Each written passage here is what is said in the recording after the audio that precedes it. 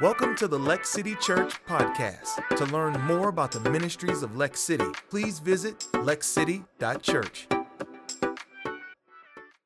I love getting to do what we do as a church and always watching God work as people step out in faith and do this together is such an exciting thing for me. You guys jumping into City Reach Saturday a couple weeks ago,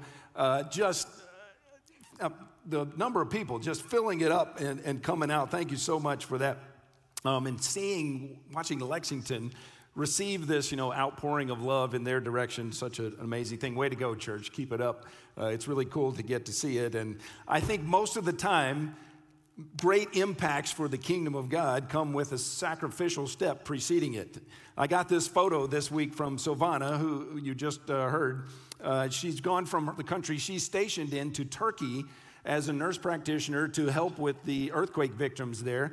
And it turns out she's serving in the exact same city where David Brandt, one of our elders of our church, has gone. He's a trauma surgeon there that's just there for a short time. He's been there for a month. And they end up serving in the same city in Turkey because of their step of faith. I got this picture on Thursday this past week. David will be back this week after being there for a month, but sacrificial on 100 levels to see how God could use somebody to do that. But we believe as a church that people are in desperate need of a relationship with Jesus. And most of the time it takes sacrifice, either big or small, to show and tell people about his great love for them. And I'd love to get to do it with you. I'm Dave Griffith. I'm the Ministries Pastor here at Lex City Church, if I haven't gotten to meet you. And I'm so excited for these 2 weeks of Go Tell the World to highlight the strategic partnerships that we feel like God has led us to here locally and around the world, and how you can be a part of them. And I'm continually amazed what happens to a person when they just have an open yes to God, an open-handed yes to just say, God, will you use my talent, my time, my gifts, my finances. And we just got back from our most recent trip to Cuba after restrictions had been lifted for COVID for a long time. First time we got to go just a few weeks ago, we got back. And I was shocked again just to see how the open-hearted yes to God, how that impacted people's lives. Now, here's a picture of our team that as we traveled down there. Before we got to Cuba, we went to Miami for a day and a half to do training. Before we head over, Cuba, as you know, is a communist nation, and not a whole lot of Americans get to travel there. We went under a special visa to be able to do that, to partner with the church down there. But in Miami, we met to gather things, pack our bags. When we go, you can go so infrequently that we took everything we could, supplies and food and clothes and medicines, stuff for the new training center we were going to be working on for the pastors. And so we're packing all this stuff as well as getting training. When you're going in through customs, there's, some things you want to say and some things you don't really want to say. So getting caught up on all of that. So anyway, as we're flying into Havana, Cuba, we land and we're going into this airport, really small airport. We walk through the doors and you instantly are in the customs line. So we all line up and I get toward the back, just making sure the team gets through. There's 12 of us going in. And then you go into the booth by yourself and that person asks you what's your reason for travel. You're having those conversations. So a little nerve-wracking as you're doing that. Ask Gordon Denmark, he can tell you more. But as you go through customs, get on the other side, now you're in this big room where every plane that has landed is in one room and you're waiting for luggage to come out. Now, it's not the most efficient situation in the whole world, but the reason we figured out is because they're scanning bags as they're coming in. So they literally come onto the conveyor one by one after it's been scanned and all that thing. So as we start looking for the bags, we recognize each bag tag, each ticket on it has something written on there with a different color, obviously meaning something. We have no idea what that is. We wait. It's an hour-and-a-half process to get our bags. We finally get them all on carts, and we're headed to walk out through the gate. And as you're going, there's a security guard standing there. He's looking at the tags. Well, he recognizes, different colors for different things. And so I'm toward the back. Michaela was there with me, and all of a sudden we have a different color on our bag, so we had to go over, have it scanned again, talk to someone else. And so they're scanning the bag, and Michaela was fine. She goes right through, and then I'm the last one. I just told them, yeah, I'll be the last one. Just go ahead. You guys go on through. So they put my bag, the one we had packed in Miami, through this scanner, and they said, please come over here. So I was like, okay. So we go over to this table, and they took my personal luggage, sort through it all, underwear's out everywhere, and you put it all back. And then they get to the next bag, and they're saying, there's a box we need to see in here. And I said, okay. We dig through it, pull this box out, and it's a Wi-Fi router that we had taken for this new training center we were going to be working on. And the lady opened it up. It's still in its original package, still sealed. And she looks up at me, and she says, oh, no, like that. And I was like, oh, no, what? And she goes, oh, this is fine in your country. In this country, no. Just like that. And I was like, okay, what does that mean? So that began a long process of a variety of people coming over to figure out why this person had a Wi-Fi router and why he was here and all this sort of thing. And I don't speak any Spanish, like 4 words. And so person after person came, and then they had more stripes on their shoulders as they came to the table and just had this conversation. Way more amenable than you can imagine. This was actually a fine conversation, but it was a 2.5-hour process to decide whether halfway through I was like, I don't even want the thing. Just take it. Let me go. Because I'm picturing our team outside. They've been waiting. Now it's 3:30 in the afternoon. We left in the early morning. No one has eaten. They're on my mind. In fact, Don Remmel snapped this picture when the security guard opened the door one time.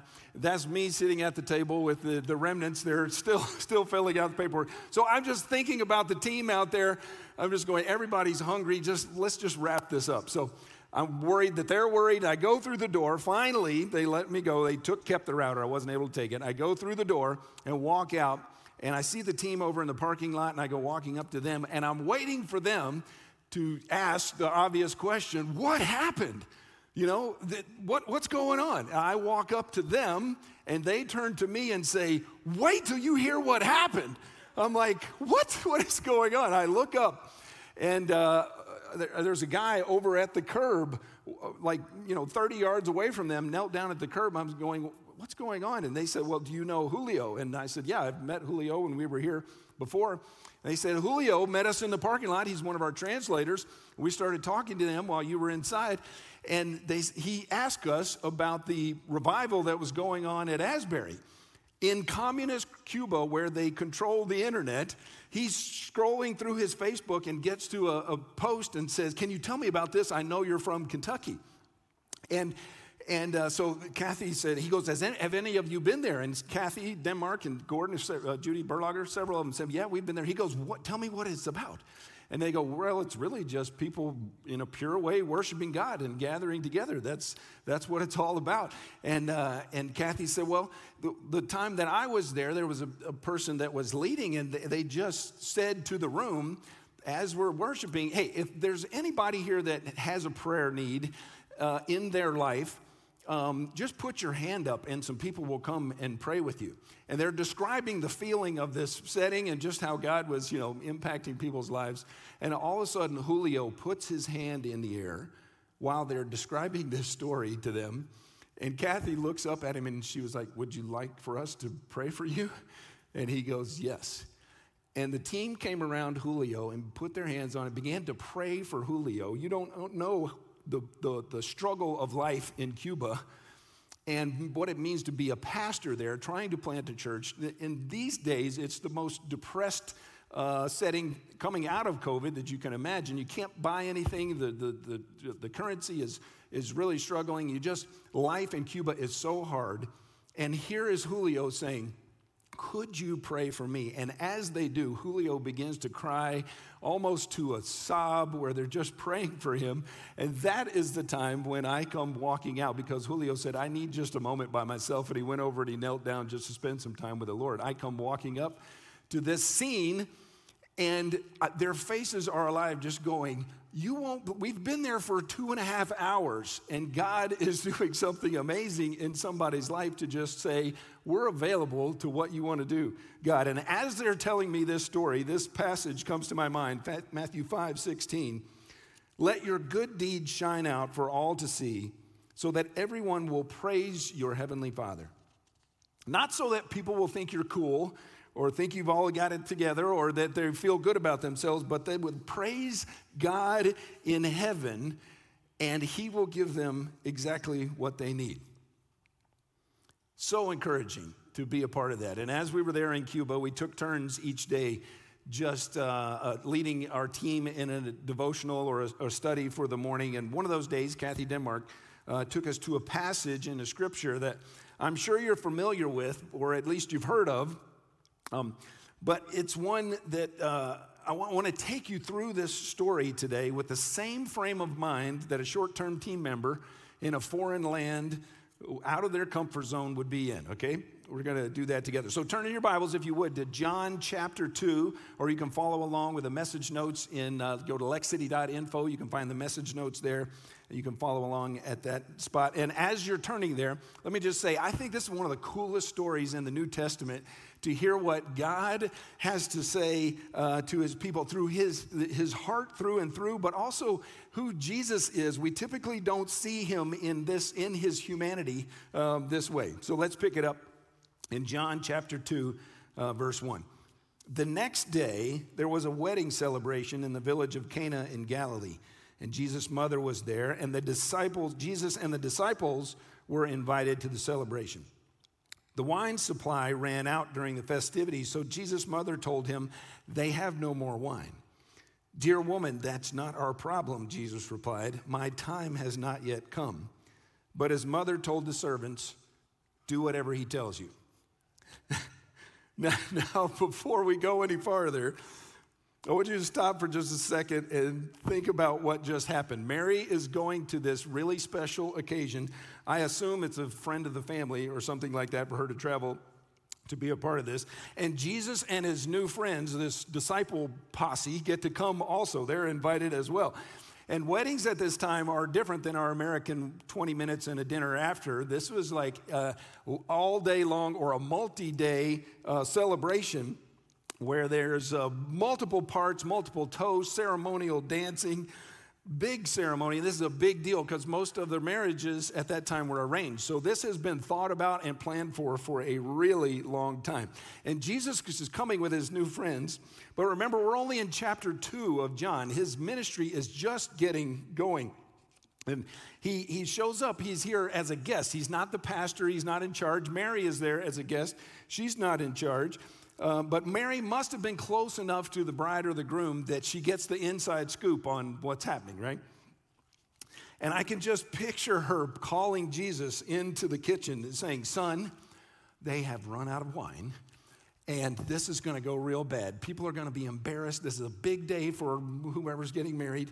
You've got to do something. And Jesus, the Son of God himself, responds to his mom, it's not my problem. But he knows what she's meaning on a deeper level and what she's truly asking, because he does answer the unanswered question that he says, it's not my time. And then Mary just seems to overrule the conversation and turns to the kitchen staff and says, do whatever he tells you. And then she walks out of the room. So it continues. Standing nearby were 6 stone water jars used for Jewish ceremonial washing, and each could hold 20 to 30 gallons. And Jesus told the servants, fill the jars with water. And when the jars had been filled, he said, now dip some out and take it to the master of ceremonies. So the servants followed his instructions. Now the scripture tells us that there were huge stone water jars. They were empty at this point. I think we can assume that it was already used up for washing the hands and feet of all the people coming to the ceremony. And Jesus asked them to fill them up again. Who knows how long that took or how far they had to go to get the water, but they do as he asks. And then Jesus tells them to dip some out and take it to the man in charge of the ceremony and present it to him, okay? Verse 9, when the master of ceremonies tasted the water, it was now wine. Not knowing where it had come from, of course the servants knew. He called the bridegroom over. A host always serves the best wine first, he said. Then when everybody has had a little too much to drink, he brings out the less expensive wine. But you have kept the best until now. Now, I'm not a wine drinker or a connoisseur by any stretch of the imagination, but I do know that aging matters, right? Like they bring out the bottle and they say, this is the year. You can just imagine it coming to the master of ceremonies, and he's like, this is amazing. I've never tasted anything like this. What year is this? And the servant just going, it's new. It's today, in fact. That's the year. I mean, what do you even say to a person when they're describing that? This miraculous sign in Cana in Galilee was the first time Jesus revealed his glory, and the disciples believed in him. Now, chances are you've heard this story before. You may not have known that it was his very first miracle that he did on earth, but I bet you could believe that Jesus has the power to turn water into wine and to make a lame party great again, right? But have you ever stopped to think about the servants that were involved? The guy who actually dipped a cup out and took it to the master of ceremonies, I assume in front of everyone because the wedding is going on. I can only imagine what's going through his mind as he's walking with this cup of what was just water moments ago. I mean, what do you think is going through his mind? Like, am I really going to hand this to this guy? I'm in front of everyone. I am getting fired today. This is my last day of work because I'm getting ready to hand feet water to a person at a wedding. You talk about being in awe, a little bit scared and a little bit shaking his head going, what was I just a part of? And I love that John the author points out that no one was the wiser to what had just happened, but of course the servants knew. Those guys got to participate in a miracle that was happening right before their very eyes, and through a little bit of their own hard work and a little bit of trusting and a whole lot of Jesus, it declares that people believed in him through that. Is God the one who does miracles? Absolutely. Does he use people in the middle of them? All the time. And most of the time, I think it just boils down to Mary's famous quote, just do what he tells you. And when you do, people see him for who he truly is, and they believe in him. So amazing. Lex City Church, I wish I could tell you all the opportunities as one of your pastors that I get to see in Lexington and around the world. We really do feel like God has led us to these 7 strategic partnerships in some unbelievable places where the gospel is being preached for the first time and people are coming to faith in Christ where they've never heard his name before. I want to tell you about short-term trips that we have going to Uganda, Africa this summer to help build a new building for a growing church and conduct some sports camps that will draw kids to a brand new school that's being built. And you guys actually filled it up before we got time to even announce it, just stepping forward to be a part of that. There's a youth mission trip this summer to Wisconsin. There's a vocational training trip to India in the fall.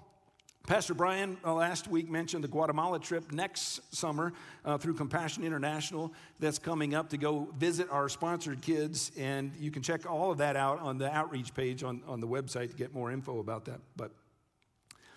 But that's only scratching the surface. I could tell you about big God-sized prayers and financial struggles that come with it with our overseas partners that are 2 of them are building vocational training centers in their area, growing mission fields in the north of India, in Bhutan and Nepal that need funding, kids that need sponsoring in Guatemala. And we just helped, you heard about with the pastoral training center in Cuba that I think there's so many people asking for training and wanting to come that I think it's going to fill up. We'll have to expand that thing very soon. And we have our own financial struggles as a church this year that when we come out of this year, it will be only God could have done that we'll get to be a part of. And I feel like he's giving us the opportunity to be some of those servants stepping out with the faith that we have right now to say, God, if you're doing something big, I want you to just tell me what to do and I'll be part of it. This is the year to be involved with what's going on locally here in Lexington through City Reach and internationally with Lex City Missions.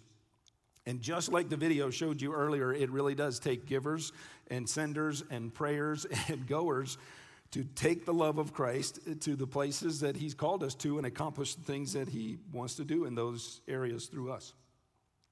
We mentioned last week, we feel extremely fortunate and positioned with our partnership with local schools and specifically Lansdowne Elementary with the back to school event that's coming up in July. A City Reach Sunday, we call it, to give backpacks and just a celebration for kids under-resourced to go back to school. And we're trying to raise $15,000 in these 2 weeks of Go Tell the World to help make that happen. And we can't wait to see the families, not only they just get impacted through that, but get connected to our church and to a bigger idea through this outpouring of love. And I kind of think of it this way. God has given us time and talents and finances to bless us, but also to be a blessing to others. And when he gets involved, ordinary water becomes wine, and ordinary people get to be part of miracles.